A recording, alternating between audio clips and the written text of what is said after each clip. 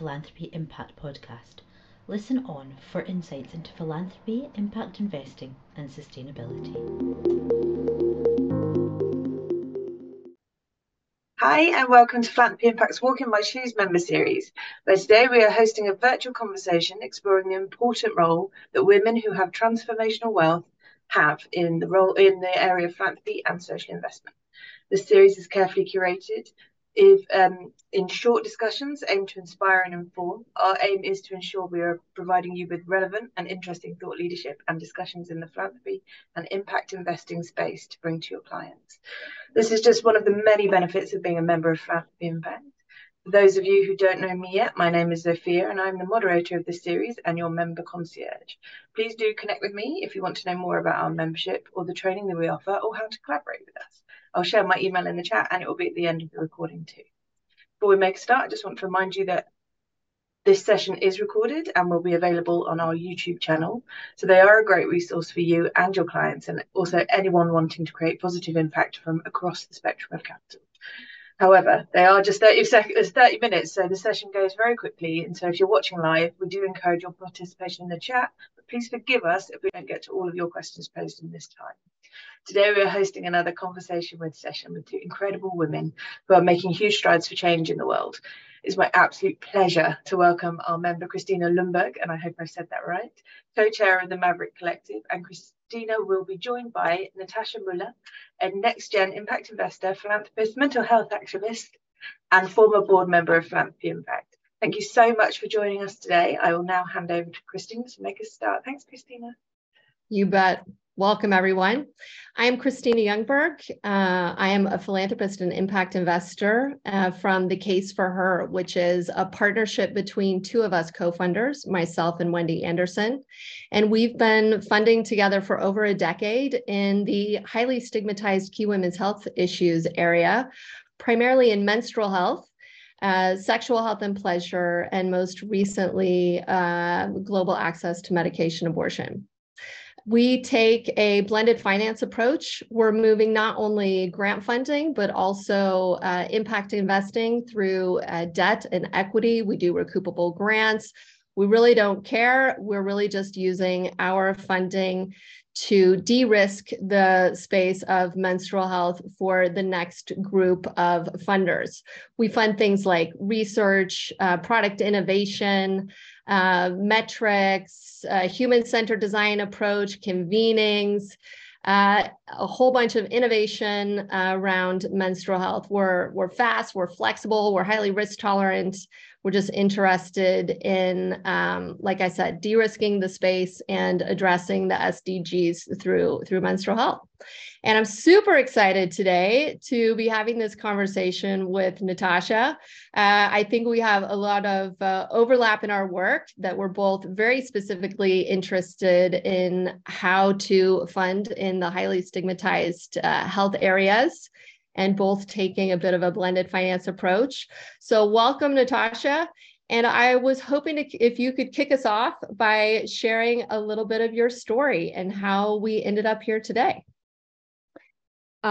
So I'm really happy to be here and really grateful that you are, in particular, that are moderating the session. I shared with you earlier before joining that The Case for Her and the work you're doing in gender has informed a lot of the work that we're doing in the mental health space. And I can share a little bit about that in a bit. My personal story, particularly when it relates to mental health. My father had bipolar, type 1 depression, and died by suicide when I was 17 years old. And I inherited at a really young age. And for me, impact investing and investing according to the Sustainable Development Goals was always a thing. But I'm 38 years old now. So like when I was 25, 26, that was not a thing. And given that we're talking to like a group of advisors, you know, when you come to your advisors and you're just like, from the family perspective, oh, I want to do this. I want to invest according to the SDGs. Didn't resonate with them at all. So I think the blended finance approach is also a super interesting one, because when I wanted to talk about mental health, they were like, why don't you just do charity? And I was like, okay, yes, we can do that.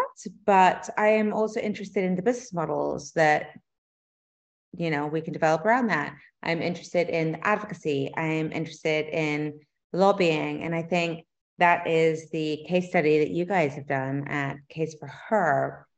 So if I look at the mental health space nowadays, I think since 2017, there's been like a massive innovation in the investment in mental health, but it's been around sort of telehealth, maybe immersive therapies, community, but it hasn't really provided the returns, either impact-wise or finance-wise, that we had the hopes, or it certainly hasn't addressed the concept of quality of care. And so we're perhaps in the, Act 2 version of that. And I would be super interested to hear your perspective from the gender perspective, because, given Roe v. Wade and everything that's happened, I feel like we're in certain stages in the development around that. So when I look at, I kind of blabbed on there without a overarching point, but when I look at the mental health space, I think that we are like in the second half of that. And I think philanthropy has brought us here. It has developed those business models, and those business models are the ones that we can invest in. But now we need to develop that further. And again, to your point about blended finance, that's the point. So we need to invest in research. We need to invest in advocacy. We need to invest in the convening, bringing private entities together with the public sector to be able to create the business models that investors can really come on board with kind of institutional funding. Amazing. Can you share a little bit more kind of the start of that journey? Did you come to this originally from a philanthropic angle, and then did that evolve in some way? Or did you know that this is how you were going to do this work? How did you end up? Because my impression is, I think we're taking similar approaches. So of course, my impression is that you're being quite strategic about how you're moving your funding, which includes being extremely flexible. So I'm just curious. I mean, of course, I'm happy to jam on this a bit, like how we ended up there. But yeah, I'm really curious about how you ended up here, being so flexible and risk tolerant, to be honest. Okay, I'm going to be completely honest. I didn't know what the hell I was doing when I started this out. Yeah. That's so what I want to hear, because it's honest and it's true. And I think, our audience needs to hear that, because, I know for me and my co-funder, like there just was not this supportive network, I think that we needed. So how in the world did you navigate that? I'm so glad you said that. And also like John Pepin, who I'm going to like kind of harass because I know he's in the background here behind Philanthropy Impact. He always tells me, he's like, Tash, you're a catalyst, you're a networker. I'm like, no. Oh yeah. Little imposter syndrome, we're not doing that much, but we are, if I'm realistic, we are at the forefront of that. But it's not because I set out to do this, and I'll be completely honest about it. Like my thinking right now is not what my thinking was 10 years ago. Like, awesome. I came into this because, perhaps the same as you, I really wanted to move the dial, really wanted to change the dialogue around a particular cause. Yeah. Like, gender was not something that was discussed about before. And if it was talked about in a very cultural perspective. And the same with mental health. And you can speak much better about the gender angle than I can. But, with mental health, it was not like, I didn't start out with that. Like 10 years ago, I started like donating here, giving a few grants here, doing this here. And then as I put my whole impact investing angle together with my philanthropy, together with my advocacy, then the theory of change sort of started coming together. And quite frankly, I'm super grateful and honored to be on this call with you, because as I mentioned to you slightly earlier, your model of the theory of change for the Case for Her was partly what inspired mine. You have all those elements, and I think all those elements have to come together to be able to create an ecosystem that is ripe for investment. And you were at the forefront of that for gender. Well, I mean, to be honest, I mean, we really, my co-founder and I mean, thank goodness that I was able to find this partner in this work. We really came at it with some philanthropy. And I think we were quite shocked when we realized that our voices were actually having more of an impact than our actual financing. And that kind of led to where we are today, where we decided that really this investment portfolio was a learning tool for us to get super smart, to get the issues that we're passionate about on the global agenda. We also found that the stigmatization of these women's health issues were not just an issue at the grassroots level. It wasn't just that women weren't asking for, in this case, support around menstrual health. It was that it was so stigmatized at the funding level that, you know, it wasn't even getting on the agenda. But can you share with us a little bit about sort of your journey in the mental health space and funding? And you sort of hinted on that you're seeing it kind of evolve and change since you've been engaging. Is there something to say there? Do you think that the needle's moving? Do you think that it is different than it was when you got started? So I think that's a really interesting question, and especially in relation to the blended finance perspective. When I first started out with this, it was very much philanthropy, because I was doing the whole grassroots level philanthropy plus the ecosystem building. So I was doing the whole, you know, those two angles. But 10 years ago, we were not talking about mental health. So it was like, absolutely not. So COVID massively accelerated that. And then there was a whole, if I'm honest, neoliberal sort of investment perspective when it comes to that, which was like, and I'm not going to complain, because I'm just like, my motivation is to get more financing into mental health. It is perhaps not the more nuanced impact investing that I would like to see, if I can be that honest. But I think we had to get there. And I think we had to create the business models. We had to talk about ROI. We had to talk about the research. Who is going to pay for what? You know, particularly when it comes to mental health, it's a public-private issue. So it's health. So we're talking about deinstitutionalization. We're talking about community care. What happens if you have like a mental breakdown? Let's put this into perspective and let's bring in real life situations. What happens if someone has a psychotic breakdown? You call 911 if you're in America, or you call the NHS. You end up in the formal systems of care that has, so if you're lucky, you then get into the formal system, you then end up having a therapist, you maybe get 6 sessions on the NHS. Who's paying for that? General taxpayer. You know, if you're lucky and you can afford it, you then pay for that with private insurance. But how can we find new models of care that perhaps outcomes-based investing? So, and I don't know if that's something that you've experienced or you've had in the gender space, but if you can say our intervention is going to perhaps reduce depression or anxiety by like 10% or 15%, can the government or the public system then reimburse investors because we're providing a model of care that isn't then overburdening the public sector? Those are the type of models that I'm interested in from an investor perspective. How do we get there? Philanthropy. Because the philanthropic contribution will enable us to develop those models. And we're not yet there when it comes to mental health, in my opinion. Well, so it sounds like you're really not, I mean, you have your hands in a lot of the different aspects across this sort of like system, and you're really having to play this role to connect some of the dots.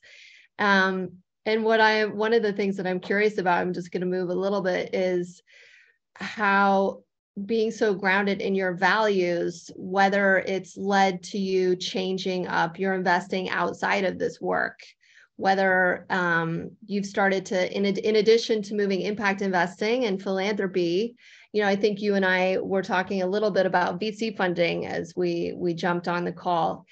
Do you see yourself also as more of a traditional investor or a venture capitalist in this space too? And what role do you think that could play, if any? So I love that question because I often end up speaking a lot about mental health, and it does not capture the full range of activities that I do. I'm not a VC investor. I will say that because I think VC investing is really particular, and I think if you identify and you have a VC portfolio, then that's a very different type of investing. I do have a portion of my assets invested into VC, but it is an amount that I have outlined and spoken about with my advisors, given that we are talking to Philanthropy Impact and the role of advisors in this. And I think that is the role they can help play in outlining sort of the buckets, particularly when it comes to impact and finance. I forgot your question. It was just I think I really wanted I wanted to hook into some of your values. I think and something that has really been part of my own personal journey is that kind of started in philanthropy, and then of course naturally we became impact investors, and then it's just like gone from there. And I think the funny thing at the case for her, Wendy and I, we show up in a room and we can kind of be whatever we need to be, right? Like we can be a philanthropist if that's what you need. We can be a female philanthropist. I can be an impact investor. I can be a venture capitalist. I can be a femtech VC, and I think we're so aligned with this thing that we're trying to do, right? To like actually move the needle on something specific. And I feel that from you too. And so we're willing to show up in rooms. And I think people don't really know what to do with us because we're really pushing on all these different angles to achieve this one thing. And we're being so flexible and highly risk tolerant about it. And so we find ourselves, so, we kind of have to ask people, who do you need me to be today to move the needle? And part of that has been really looking at my whole portfolio, not just the philanthropic piece, but the whole portfolio. And I think, the advisors today that probably work beyond just the philanthropic piece, and just ask more questions about, can I move more of the significant capital and investment to move the needle on this issue? So I think you hit a couple of points there that really resonate with me. It's I think it's the systems change or the holistic outlook that really interests me. So when it comes to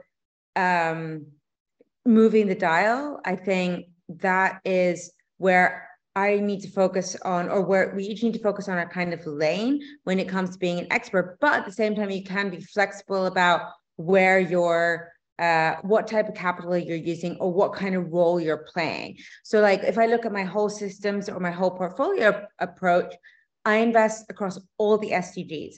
I have a bias, however, towards climate, health, and food with an overlay of gender and racial diversity.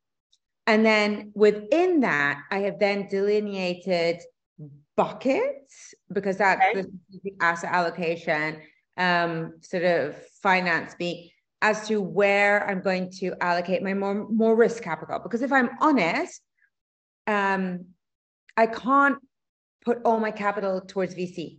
I simply cannot. Yeah, no. Right. So, and if you are effective altruism, do you know that movement as well?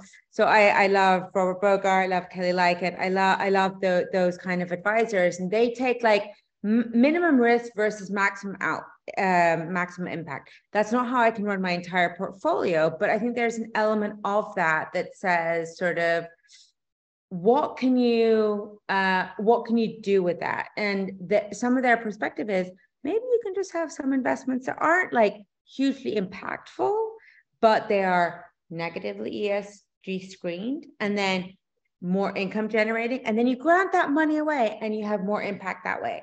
So I think when it comes to thinking about impact, you have to think a little bit more fluidly and a little bit more to your point about the portfolio perspective. And that's the way I take it. Like when someone says to me, oh, are you more funds or more, company perspective? I'm just like, why are we saying one or the other? Are you more debt, private equity, or mutual fund? You know what I mean? Just like, let's have that broader perspective.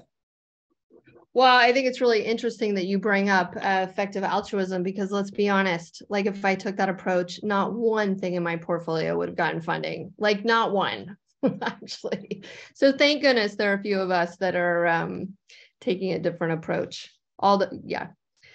It's also very personal. I was wondering if you possibly might not have kids either, because like if you're doing the effective altruism climate change, which I think is great, like, but you wouldn't have kids, or you wouldn't be able to have income generating activities. So the way I see it is I take their advice, and perhaps some of my philanthropic grant giving is according to the effective altruism. It's not my whole portfolio approach. You know what I mean? Yeah. So I think that's where we're getting at with this. Well, and I think in my opinion, taking a different approach really ends up in my opinion, resulting in our capital being some of the most valuable capital, because it's some of the most difficult to unlock, to be honest. But why don't we shift a bit and kind of move the conversation to some of these points I have here. And I'm curious if we do want to go back and jump in a little bit about the role of professional advisors. I think, you and I have been doing this work for long enough that I'm sure that we've run into a few advisors that have really supported us, or that we've really supported in doing a better job advising. What would you like to start with? The role of professional advisors. How can they be more supportive in making this work happen? What do you think would be some of the most like key roles that you would hope for? So, or you can take it wherever you want. What do you want to say? So I will maybe take one step back, because I have a perhaps rather unique situation and relationship with my advisors. So I shared right at the beginning that my father died by suicide when I was really young. So I inherited when I was 17 years old. And up until the age of like 25, 26, I invested or had my assets together with my family. I'm 38 right now, soon to be 39. But my point was, I could not match my values with my family. And with 25, I didn't know what my values were. I just knew that like I wanted to do something different. I wanted to invest in solar parks, and I wanted to invest in gender. I wanted to invest in climate. And again, like this is like 12 years ago. I am half Swiss. Try and find a Swiss advisor that knows impact, that knows women, next gens. Forget it. So I picked really quite conservative Swiss advisors to advise me for a very particular reason, given my family history. And I had to bring them on board on the values and impact space. So what I would say when it comes to that discussion, I think it's more about the dialogue that you have with your advisors. Like, if you know the impact space and you know your values and you know what you're going to bring to the table, then you can, and if you have people that you can have open and honest communication with, then I think, you can bring the impact side for that. I look to my advisors to your point about the holistic perspective. That's what I want them to help me with. Liquidity management, buckets, impact. I wrote my IPS with them. How are they enabling sort of the rolling out of financial capital or the rolling out of impact to reflect back on the IPS? That the bigger picture stuff, that's what I had looked to my advisors for. I don't know how that reflects with you, but like, and also how does my non sort of agnostic, I'm sector agnostic, but how does that then link into my mental health philanthropy? How do the two relate? How can we bring it all together, and how can we consolidate? That's what I look to my advisors for. Wonderful. So I think my experience looking for advice, I mean, I found it very difficult to get the support that I needed, certainly at the beginning, and falsely thought that I would find that maybe at my bank. But ultimately, I really leaned on connecting with networks, and very much specifically other networks of women kind of going on this learning journey, trying to find like-minded, inspiring, engaged, individuals that were looking to do this work and do it well. I'm curious if that's played a role for you, if there's something there, or where you go to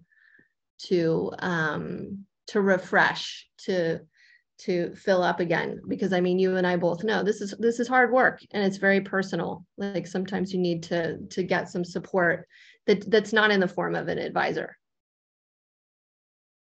Yes. Yes, absolutely. I found solace and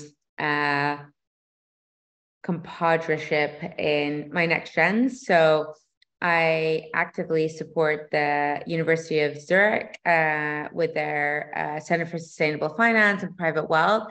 So working with other next gens, I think that was really important for me. So other, wealth holders, other impact investors, that was a huge, turning point for me. I joined their cohort in, I think, 2016, 2017.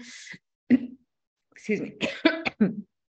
So excuse me. So I've been working with them for a long time. And then Tonic, I think, was also like a massive network for me. So I think for me it was the Next Gen network, and then also a big network of female philanthropists as well, which doesn't, we still don't talk about, and it's still not like a big thing. And we have discussions a lot around next gens, millennials, Gen Zs versus sort of older school philanthropy, and particularly the role of women. And I think there's like a massive generational shift in financing at the moment. So there is a lot of discussion around that. And I think that finding those kind of women that I have been able to discuss that with has been really invaluable for me as well. Amazing, because I've noticed we're having a discussion today about women of wealth and our philanthropy. Do you find that there's a difference, or is there something that you would want to say about that? I do. Your fellow female philanthropists, impact investors. Yeah. I do. And I just I think I perhaps mentioned this in the kind of 50 minutes before we were joining this call.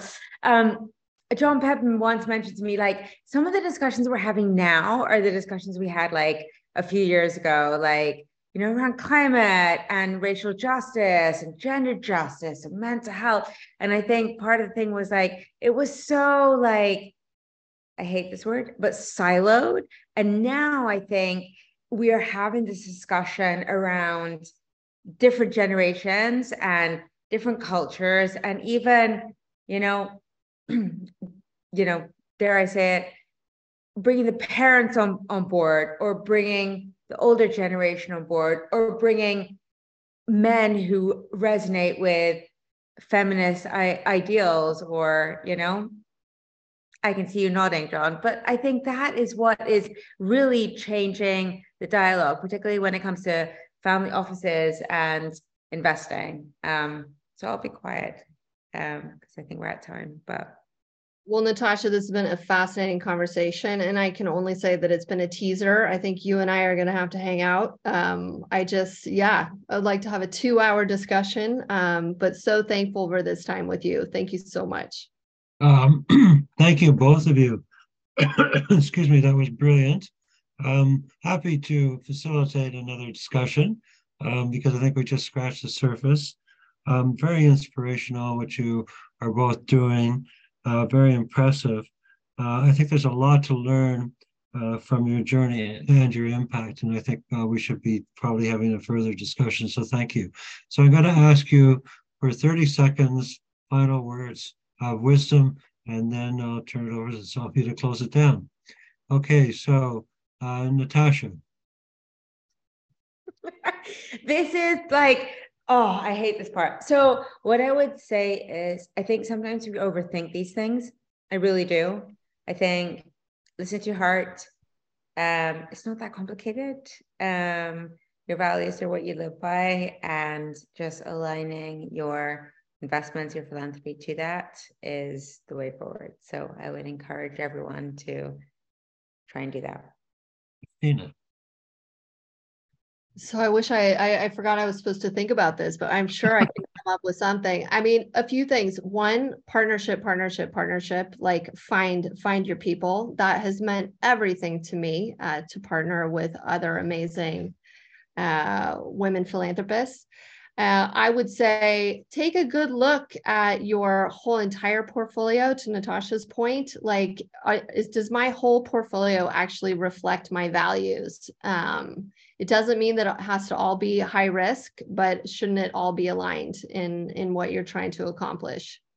And the last thing, I just think, especially in the Nordics, we need to be making this case that philanthropy is just another asset class with minus 100% return. And it should be deployed as some of the most innovative, incredible capital in a highly risk tolerant fashion. So thanks so much. I'm in awe of both of you. Thank you very much. That was terrific. Sophia. Yeah, thank you. That was brilliant. It was really interesting and really quite emotional, I think, and emotive to listen to. I think people forget how much people put their heart and soul into trying to do good with their wealth. And there's a lot of stuff going on in the background that potentially people don't think about when they're advising their clients in this way. So thank you so much for giving some real colour to that. On that, we are back in a month's time with another Walk in My Shoes. It will be the 12th of June, but we do have a really interesting event coming up this week. If you've not already signed up to it, it's looking at the integrity, impact and values, learning from faith communities. It's a really interesting session that we've curated because we want to kind of understand that there are lots of different ways to give, but it all centers in your values, whether that be faith or not. There is a different faith in there for everybody. So thank you so much.